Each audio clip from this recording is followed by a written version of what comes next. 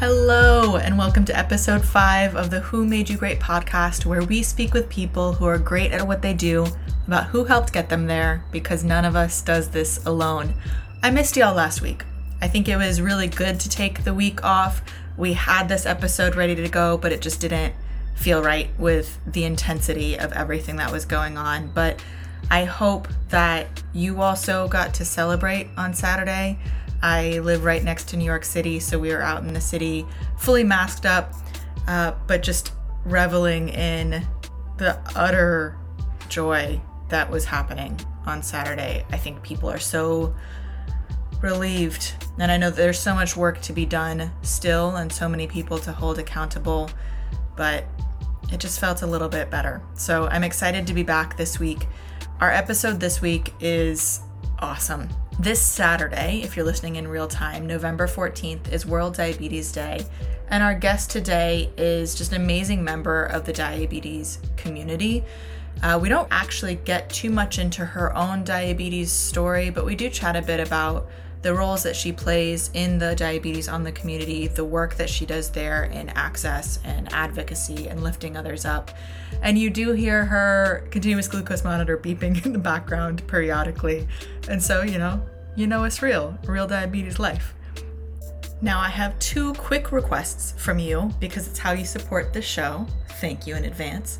Number 1, please follow us on Instagram at Who Made You Great if you don't already. A really good perk of that is you get to see amazing photos of our guests and the people who made them great. Number 2, wherever you're listening to the show, please subscribe. This helps the show get in front of more people, especially when we're first starting up. I'll see you on the other side.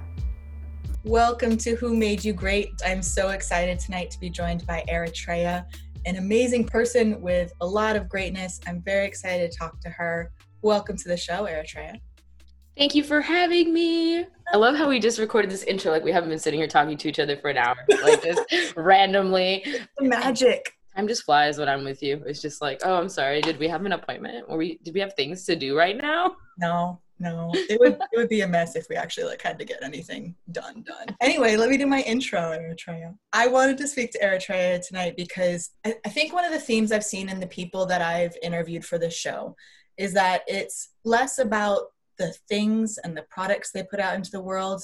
That's just a product of who they are, and more about who they are intrinsically themselves. And the common thread for each person who's been on the show, who will be on the show, is they show up as authentically themselves. They show up in spaces as them. And it's one of the things I really appreciate about you. And it's one of the reasons I gravitated toward you on the internet, because you show up as you and you say what you want to say and you speak with purpose and you care deeply about things that you advocate for. And you equally show up with tenacity for the things that need fighting for and humor for the things that are worth laughing about on a day-to-day basis. And that's such a special balance that you have. So I'm so excited to dig into how you became who you are and who made you great. Thank you so much for agreeing to speak with me. Oh my God, cries in Spanish, Lala. My God, that's so sweet. I think that the people that I'm going to talk about tonight would agree with you that I was just born myself. Like, she's here. This is who she is. I don't fit in a box, and I used to be a bit apologetic about it, but I don't think I am anymore. I think it's just, this is what it is. How do you want it served? How would you like me to deliver this message to you? In what language do you want me to say this to you? You want it in English? You want it in Spanish? You want it in Arabic? How do you want it? Because I'm about to read you in so many ways. So I don't think that you're the only person who feels that way, but I do. I appreciate being appreciated for who I am, and especially in a time where Black women aren't. I'd love to get into the greatness that you bring to the world and how you show up just generally as you, but also the different projects that you're working on. You seem to have a brain that can do a lot of different kinds of things, which I'm super fascinated by, from the work that you do in the tech space to support in the type 1 diabetes space. So I'd love to hear more about all those different things and projects. So I am professionally in application and development. So I train teachers, counselors, superintendents. I talk to all kinds of people all the time. I work at the third biggest poverty-stricken district in the United States. So we have a lot of poverty in our district. Our software that we use just houses a ton of information. So yes, I do have to train people who use the software, but then I also have to train the individuals whose information is housed in the software. So like parents and students. So it's a lot of, especially with COVID and us being in this distance learning type of environment where now parents are part of the education process. They have the laptop, they're looking at the grades online, they are counseling with the teacher via Zoom conference, etc. There's a lot of information that they need. So there's just lots of stuff that I'm doing as far as technology goes. I didn't graduate from college. So doing all of this, even being able to say that I did it, that I'm doing it is amazing. I'm grateful for the opportunity. I love my job. I love the people I work with. I'm very lucky to work with a team of all people of color, especially where I'm at here in Dallas, Texas. My boss is a Black woman. I think it's awesome. So I show up because there are so many kids who need my help, even if they do not know who I am, even if they don't know that I am the person who is resetting their password for the 97 millionth time, and who's emailing their mom to let them know that, hey, no problem, we were able to fix this. And I feel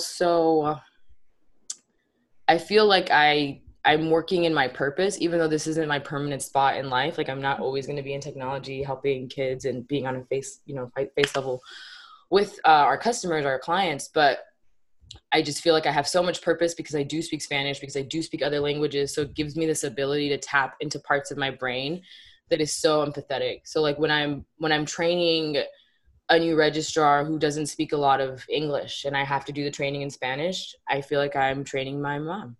Mm-hmm. And when I have to answer a phone call from a parent who is from Iran and doesn't know how to do any of this stuff, and they're moving over here and they don't know what to do, and their kid's already enrolled, and how do they fix it? I feel like I'm talking to my uncle. So it's like I relate so much to being an immigrant that when I have to talk to all these people who are struggling, it feels like I'm helping a family member. It doesn't feel like I'm doing a job. I mean, I lean into it as much as I can. I try to tell every parent I talk to, like, hey, you are important. You're the most important customer in this district. So like, you should know that. And you shouldn't get off the phone when people don't have answers for you. Stay on the phone. Now you have my phone number. Next time something happens, call me. Like, I got you. And I think that if you live your life with a grateful heart, with whatever it is that I'm doing is helping people, is even changing 6% of a person's day, like, that's huge. So I try to take that attitude with me wherever I go. It is hard sometimes. I'm not a perfect human being. I do get upset. But for the most part, I would say that living in gratitude, working with radical kindness at all times, you get paid back in tenfold. You bring that same spirit to the diabetes world as well. Your work that you recently came on with Rob Howe, doing Diabetics Doing Things. Talk about that a bit. So Rob is awesome. First of all, big shout out to the big dog, Rob Howe. Yeah, I met Rob at a get together that they had in Dallas. It was like a meetup. And then from there, I sent him an email about my best friend's dad, who I love. He's a type 1 diabetic. He is an avid golfer. He runs this blog called Tales from the Back Nine. Bill Nichols, awesome guy. And so I wrote Rob an email and I was just like, hey, like, I think you should interview this guy. And like, this has nothing to do with me, but I just think this would be a really cool episode and I would love to listen to it. And I don't know if it was the way I wrote the email. I don't know what it was, but he like reached back out and told me thank you. And then like 2 weeks later, he was like, would you be interested in working for me? And so over at Diabetics Doing Things, right now I'm working on a few things. So we have a newsletter. I came up with a newsletter. It's called The Drip. Please subscribe. Please subscribe it. It is in our bio if you follow us on Instagram, Diabetics Doing Things. So The Drip comes out once a month. It is a monthly newsletter of things that are happening in the diabetic community. I think it's a good space for people to catch up. We list like different virtual meetups. They don't have to have anything to do with us. We list other designers that people don't know that are creating type 1 diabetic gear. We list different podcasts to listen to. We put other people on in our newsletter. It's not about what content are we creating. So it's kind of a one-stop shop resource for like, if you're getting into the space or you are wanting to show up more in the space, you want to come to the weekly Zoom calls, you want to be a part of these conversations in these forums, where can you do that? So it's a resource for that. That's one thing I'm working on. I also have right now international Instagram takeover series going on called Doing Things Day. So far, we have been in Lebanon, we have been in Palestine, we have been to different parts of the United States. I think that we are telling new stories at Diabetics Doing Things and opening up a conversation that maybe is had not in the forefront of stuff. Like, I think that we have the ability to talk about things that maybe other people don't want to talk about, or that's uncomfortable, or that isn't the most pleasant thing, but it's the elephant in the room, and it's we need to pull that apart, really dissect it. And so I am super proud to work at Diabetics Doing Things. I would say that it is my passion right now. I love talking to diabetic people all the time. I'm glued to my phone anyway, so why not be productive? The two things that you said of you love putting people on and you just operate from a place of empathy and radical kindness, those two things combined also leads into a lot of just the side work that you do on your own of trying to find resources for people in Palestine and Lebanon, all these people who need extra help that the world's not paying attention to. I don't know how you remain so aware of everything going on in the world. I feel like a lot of times I find out, or like I'm reminded of things that I really should be paying attention to through your Instagram stories and different things that you're talking about. How do you have the capacity to pay attention to so much? This is such a good question. It's not so much that I want to. The other day, I think it was you, I told you this, somebody else maybe, but the other day I sat in my room and it was like the day of the Breonna Taylor stuff and how only one person was even charged, and it was just like a wall that they were upset about anyway. And I just like looked at the wall, and that on that particular day, it was also like things were happening in Eritrea, and things were happening in Palestine, and things were happening in Mexico, and things were happening here. And I sat there and I looked in the mirror and I just cried. And I was just like, my soul is so weary. It is hard to be so intersectional. It is so hard. I know that there are so many people who are just like, oh, mixed kids, like you have the ability to be the part of so many things. But there's just so much that comes with, So I just try to be as aware of things as I possibly can be, and to not over-consume, because that can be bad for you. I think sensory overload is a huge thing, especially in 2020, especially during quarantine. But I just try to really read what I can and stay as informed as I can. And then I try to inform the people around me. So like, I'll be like, hey, have you read this book? Hey, have you read this? Have you done that? Because that's really the only way to be. How can you be a part of the solution if you don't understand the problem? Yeah, I think that's the way I just try to stay as grounded as I can, as grateful as I can. I think about it every day. I'm so lucky to have been born here, like so lucky, right? And I think that if you just live your life that way, if you're just constantly grateful, it really will help you to not be so upset, because it's easy to be upset about things. Did you always have that philosophy? Like, did little Eritrea know to operate like that? Or when did that kick in? No, I think adulthood, maybe the last 2 years, therapy, growing up, getting a real job. I mean, there's so much. I think that I've always been a very empathetic person.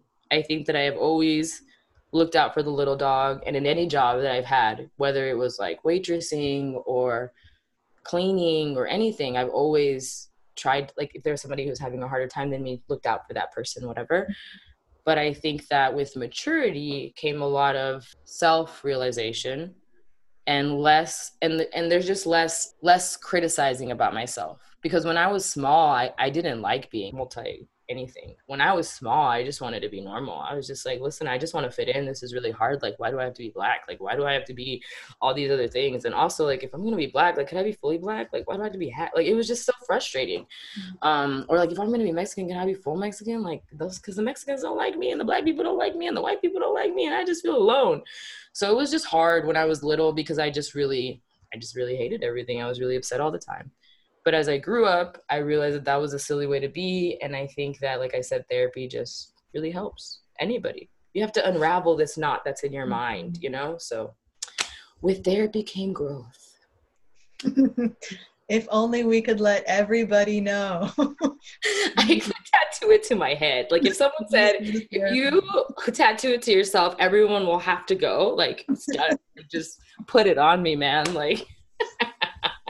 How would your close friends describe you in 3 words? Man, they would say that I absolutely have no filter. Filterless. Embarrassing. No, I would say that Passionate is a good one. Passionate's a really good one. Probably filterless or just like hot-headed or whatever that word could be. And genuinely kind. How would you describe yourself in 3 words? Okay, self-judge. I'll put myself under the microscope. I mean, I would say that I am tenacious, stubborn, and thoughtful. I'm tenacious, stubborn, and thoughtful. What impact do you hope to have left by the time you're done here? Well, if I could just leave a good legacy for my brothers, I think that would be great. And when I say legacy, I mean someone to look up to, someone that they are really proud of, someone just like, man, my sister, like she was a beast. I don't really want more than that. I just want the people who love me to feel like I impacted their lives in one way. That's it.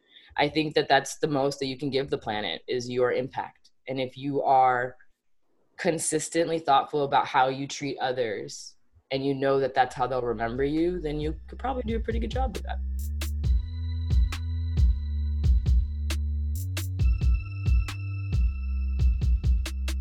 That transitions incredibly well to the second half of the podcast. We're going to start talking about who made you great. I don't know if excited is the word. I'm honored to hear this story again. We've spoken a little bit about who I knew you're going to speak about, and their stories are deeply special and show a lot of resilience. So, Eritrea, who made you great? My parents. I know it's such a cliche answer. Somebody needs to have an episode on the internet, on a podcast about Edna Huerta Musa and Ahmed Musa. My dad is Eritrean.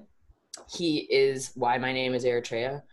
And he grew up in a very small country named Eritrea next to Ethiopia, which is across the Red Sea from Saudi Arabia. We have a lot of Arab influence in my family and just family all over. Eritrea has been war-stricken or was war-stricken for about 30 years. It started in the 80s. So my dad was really, really small. He was part of the child militia that was a part of the Eritrean war. And he won't tell you that it was militia, but that's just the word that I'm going to use because children who are used as soldiers, that's the word. He lost his mom when he was really small. I think she died in a part of an explosion. It's not something that we talk about often. It's just something really sad. Throughout the war, my dad and his family were separated, and my dad was sent over to America as a refugee. He came to America, was about 16 or 17 years old. He was really, really young, and he was really alone. And so then they sent him to good old Dallas, Texas. And my dad applied at Richland Community College, or Richland High School, and started going to school there. And was like trying to get his GED and stuff, and that's where he met my mom. She deserves her own introduction because Edna she is the one. Honestly, she created me. She is my Morpheus, okay? If I am Neo, she is Morpheus. So my mom, she is one of 7. My grandma is an amazing woman who lives in Mexico, and all she ever wanted was for all of her daughters to graduate college. She is alive, and she will tell you that they all have. She grew up working for other people. So because there were so many people in my mom's family when she was a little kid, she went to school really, really early. So she started like pre-K or kindergarten when she was like 2 or 3. She was really small. And then after that, she would continue to go to school. But during the daytime when she wasn't at school, she was working in people's houses. So my mom was like one of those kids who would like clean the house or pick up stuff or whatever. And it was how my grandma provided for the entire family. All 7 of her daughters would either have a job while they were in school. And the younger ones would work, and all the older ones were in college and help pay for the other ones' bills. And that's just kind of how they did it because there were so many of them. Super, super poor. Grew up in one room. My mom, when she was in high school, all she wanted to do was play basketball. So she wanted to clean people's houses because that was her job, go to school and play basketball. And she used to tell me about how she would get beat up for playing basketball. That was the thing. It was like, that was the one thing she wanted to do. And it was the one thing that her mom was like, no. And so my mom would get beat up for that. And so she was like, you know what? I'm out. Let's go to America. So my mom, and she will tell you herself, illegally came over here like 8 times, like just swam the river, jumped over. And she's so proud of this, like so proud of it. She's an American citizen now, but she's so proud of this, that she still tells people she's illegal now. Like, she's like, oh, I hope it makes you upset. It's so interesting to me because she kept coming here and now all she talks about is going back home. So whatever. But so it's definitely interesting. But then, so she came here and she ended up in Dallas because my Aunt Linda lives in Dallas. My mom ended up with her. But my mom was actually going to go to Houston, but for some reason ended up staying here. And then she ended up taking classes at that same community school that my dad was going to. And that's kind of where they met. My dad would sit outside. This is a story that I was told. It might be a very romanticized story, but this is the truth. My mom would play basketball and my dad would sit outside. And finally he was just like, who is this girl always playing basketball? I want to talk to her. And so he came up to her and he was like, hey, like, nice to meet you, blah, blah, blah. And my mom was like, discúlpame, no te entiendo. My mom was like, I don't speak English. Like, what are you doing right now? And so I think the next day my dad got like an English-Spanish dictionary and like started like learning words to tell her. And she was just like, okay, this crazy black man, what does he want? Like, why is this crazy African man talking to me? And then that went on for a really long time. And then finally he started to get her to talk to him. And long story short, he asks her on a date because he finally gets a car. Because I think they're sitting there waiting for a bus or something. So he finally gets a car, like my dad, because he's been working at this gas station. He's like 17 years old. He thinks he's so cool. He gets his car. He's like, you know, yo te puedo llevar a tu casa. I can take you home. And my mom's just like, no, I can't get in the car with you. So my dad's like, okay, well, can I still take you home? He's like, yeah, you can ride the bus with me home and then you can walk back. So my dad did.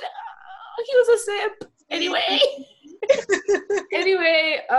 Yeah, and then after a while he finally broke her down. I don't know how, but then one day he asked her, he's like, why wouldn't you get in my car? And he's like, because in Mexico the girls who get in cars are expletive word. Yep. So that's why, and that's how they met. And I think they met like in July, and no, they met like years before, but then they got married in like December of that year, and I came in August. So you do the math. I love them so much.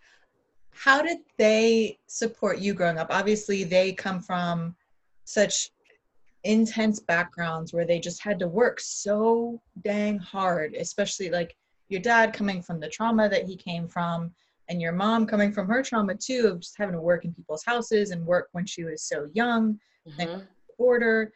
That's just a lot for them to carry, and then to have you, and then to have your brothers. Like that's a tremendous amount to take on. But they seem to have done a good job. So how did they support you all growing up? I'm 28 now. My mom at 28 had me and Osman and Samir. At this point, she had 3, which to me is insane. So she was definitely the emotions person. She was also, I want to say, really intentional and thoughtful with the things that she taught me when I was really small. Like, she made me very responsible for myself from the beginning and very responsible for my 2 siblings. And I think that's a cultural thing, because you're supposed to look out for your siblings, but like at my house, it was more intense. It was like, you don't eat until your brother eats. Like you don't do anything for you until you take care of your brothers. And my mom always really, really like hard. It's in my core. And then my dad, he also was very extremely ridiculously and still is thoughtful. So like he would be gone all day. I remember he'd be gone all day because he used to work like 16-hour shifts. And he'd come home, and when he would come home, he would always have something for me, whether it was like a chocolate bar or a flight receipt from one of his customers that day that came from Dubai. My dad like wanted to tell me about it, or like a drawing that he made while he was waiting for something. And as I got older, he started to like pass it to me. So like I would come home from school and there would be something in my room that would be like, draw me a picture of what your flag would be if you were a country, like your own country, not Eritrea. Like he would ask me these random out of the box questions and just like really like, and then when he did have time to spend with me, so usually Saturdays, and this is probably why I'm in the tech field. When I was a kid, my dad would take us to the library every Saturday, no matter what. I don't know if it was because my mom needed a break.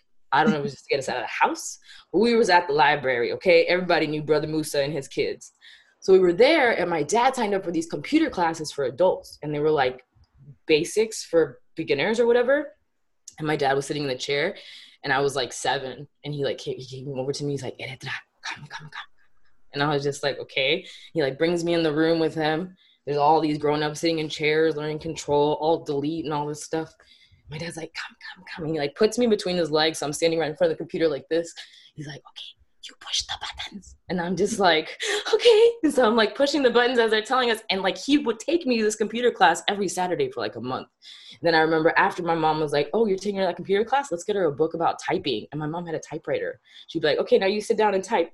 Can you type without looking? Can you type with your eyes closed? Like, it was just stuff to keep me busy. Yeah. But like my brain was always going. My mom would give me puzzles. She has like all these home videos where she's like interviewing me. She's like, how old are you? And what do you like to do? And what's your favorite color? Like, she just made me my own human. Like, she didn't only, you know how some parents project? Yeah. My mom wasn't like that. She was just like, okay, what do you like? And what do you not like? When I was little. As I got older, that changed. But when I was little, they nurtured it a lot. They were like, she's smart. So like, let's lean into that. And I didn't speak any English until I was like 5. So Do you speak Spanish and Arabic in equal measure? Did you start with one or the other? Both? So my Arabic is garbage. Everybody listening, my Arabic is basura. So shway shway, amigos, yalla yalla. Anyway, I can understand what you're saying to me if you're talking to me in Arabic, and I can respond. I'm actually in a group text with a lot of people from the Middle East, like, and if they're listening to this, Serene and Yasmin and Noor and all my Arab friends, and they're always sending voice texts in Arabic, and I'm just like, I know everything that you're saying. Let me respond in English because I can't. And my Spanish, though, that was my first language. Like, I dream in Spanish. It's ridiculous. I think in Spanish. I sometimes write in Spanish. So grateful. Spanish is a gift. It was a gift. And I fought it for so long. I didn't speak any English until I was like 5. I had to go to ESL classes. It really sucked. Probably also language is what makes my brain this way, I guess. I don't know. Your brain does move very quickly. It's cool to watch you jump around. Are your brothers the same way? No, my brothers are not like that. One of them is, but the rest of them are pretty serious, down to earth, like very like, you know, very serious men who would like to be taken seriously. So no, they're not like me. Yeah, yeah, they are cute. It is very cute to watch because like, really you used to pick your nose, like really. That's the true magic of having siblings, that we can remind each other what trash people we were when we were children. We do it so, especially me, they hate me because I'm the only girl. So I'm just always just like, hey, so do you remember when you said this? And they're just like, can you please be quiet? No, I don't remember. Just shut up. With the fire that's just kind of intrinsically in you, I feel like so many parents of girls don't intend to quiet that, but do, because we're supposed to be quieter and calmer and sweet and, you know, sit in the corner. Mm-hmm. How did they not do that with you? How did they foster that side too? So they didn't. This is the thing. So this is a really good question. I would say that my personality, just children observe, right? My mom is exactly the way that I am. She's really the same. It's just with a little bit of an accent and about 3 inches shorter.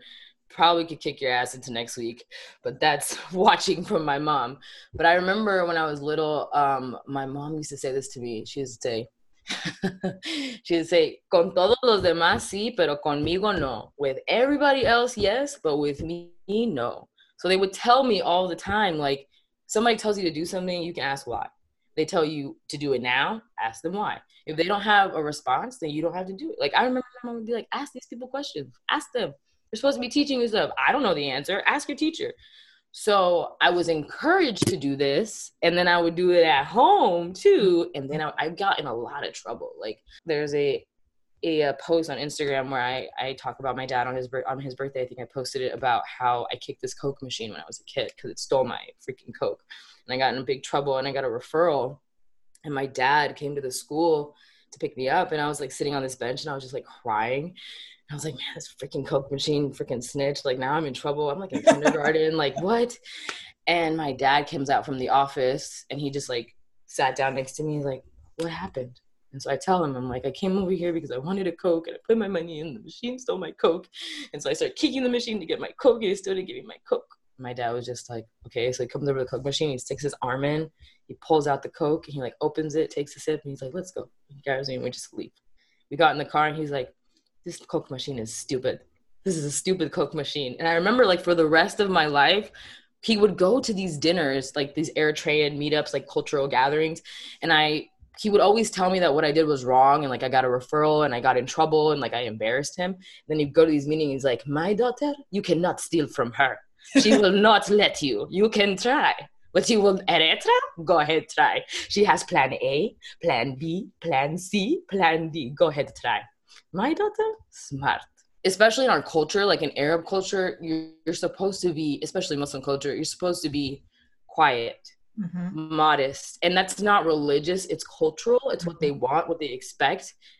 And, you know, at the beginning of this interview, you asked me, you were like, I think that you're just so yourself. My mom will tell you that I was born this way. Like, I was born here I am. I've arrived. And if you don't like me, you don't want to fit me in the box that if I don't fit, I don't fit. And I don't care. As a kid, I did not care. If you didn't want to be my friend, I did not care. If you didn't want to hang out with me, I did not care. Like, I didn't care. It was crazy. I had my brothers. I had my mom. I had stuff to do. I had Mexico. I had countries to go to. Like, okay, you lame Sally in first grade. Okay.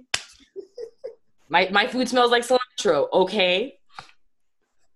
And it tastes better than yours. Okay. And I do it again. So no, I don't think that they really they didn't really water it, but they just would tell me like, be good, try your best, blah, blah. I would constantly get in trouble. My parents always had to deal with it because they would always have to go to the school and bail me out of trouble. But then whenever we get home, like I'd be in a little bit of trouble, but like not really. Like they didn't really they were just like, these white people are crazy. Well, it sounds like they really did foster the whole, we know how you need to show up in the world, and we know that you need to make sure you're standing up for yourself, but also navigating things. But also when you're home, listen to us, but it's also a safe place to be. Yeah. And that kind of combo just feels really special. Yeah, I think that when I was a kid, I didn't appreciate it. Like when I was a teenager, I was just like, oh, my parents, they don't get me. So much teenage angst. I'm Harry Potter and this is Order of the Phoenix and this sucks. All of us. But no, it's also imagine they were children having children. Like they were super young. And then my crazy, horrible self, because I was not a nice teenager to my parents whatsoever. My parents lived at my high school. They were always there. And the worst part about it was I was the kid who was the debate team captain and a cheerleader who still got sent to ISS because some teacher said the wrong thing to her. So I was just bye. And I grabbed my stuff and walk out of their room. So it was crazy because at school it was always that she's so smart, but that mouth. I'm here to tell y'all that at 28 years old, mouth has not changed. So to all the principals, superintendents listening to this, welcome. I am the same. And also, it's a strength. I was the same way. I did really well in school. I was fairly quiet, but I had my things that I stuck to. And I wasn't necessarily going to talk back, but I would walk out of the room and I would break the rules that I thought were stupid. And particularly, I went to Catholic high school my junior and senior year. There was a very strict dress code. And I broke the dress code every day because I thought it was stupid. And so just on principle, I broke it. So I was in detention every single day. And I got good grades. I was doing fine. But on principle, I didn't agree with stupid rules. So I'm not going to follow them. And it's kind of how I am today. So I think that is also how I am as a person. I see so many of my peers who are always stressed out and they're always letting other human beings regulate their emotions for them with their words. And I'm like, why? Why do you do that? And I think it's because Americans are programmed that way, that it's this conversation culture. I say nice things to you, you say nice things to me. And if you don't get the nice things, then you're uncomfortable.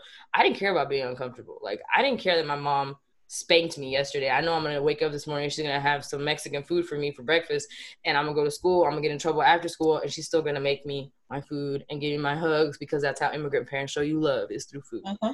So I think that I did have in some way a safe space, but when I was younger, I didn't think it was safe. Yeah. I thought that it was abusive and these immigrants, and I think I was low-key kind of racist. I was just my parents are crazy and they don't get, these people of color are insane. So as a child, you know what I mean? Because as a child, you're just pushing the boundaries constantly, trying to escape or get an arm out in whatever way you can. And I was doing crazy things, running away from home and stealing my mom's car and just wild. And then getting a 5 on an AP test, it just doesn't, did not correlate. So yeah, I mean, I feel bad for my parents. That's why this episode is about them, because it's y'all, I'm so sorry. Thank you for not killing me in my sleep. You did a lot for me. Also, I apologize for all of it. You did so much. No, I think I would take someone like me out. Can you imagine? My mom will tell the story now. She had to sleep with her car keys in her hand under her pillow because she was so scared that I would just take her car. But there's just, I had no fear. There was no, I was just yeah, I mean, it was definitely an interesting way to come up. I appreciate them so much. I learned so much. I could tell stories about my parents forever, but I'll tell you one more and then I'm done because it's my favorite story about my dad of all time. And then we can end the Who Made Me Great. But this is part of why it is that why I'm the way I am, because and this is back to like the thoughtfulness, like intentionally being thoughtful. So my dad told me, it's one of his favorite stories about his mom. When he was little, he used to walk like miles to go to school. Because in Africa, like your school is far from your village, fam, like far. So you'd have to wake up really early. And my dad's a Muslim, we're Muslim. So you wake up early, you pray Fajr, and then like you go to school. And my dad's mom would get him ready. And so he would go to school. And he said every day on his way to school, there was this kid who would find him and knock his books down every day. My dad would come home from school and he came to his mom and he was like crying. He was just like, Mom, this kid. She was just like, Musa, you do not cry to me. You figure it out. You come back when you figure it out. You let me know what happened. And my dad thought about it for like a day and it kept happening, right? And it happened the next day and the next day. So he thought about it for like 2 days. Then he woke up the next day 2 hours earlier than he usually wakes up. And then he went to where he would walk to school and he like dropped weapons like everywhere, like sticks and rocks and all kinds of stuff. And he was like 5 years old, okay? Like he was a child, like 4 or 5 years old. And goes back home, prays Fajr with his mom like nothing happened, starts to walk to school. The kid comes to like knock his books down. And my dad picks up a stick and he whooped his ass. And that is my dad's favorite story to tell me.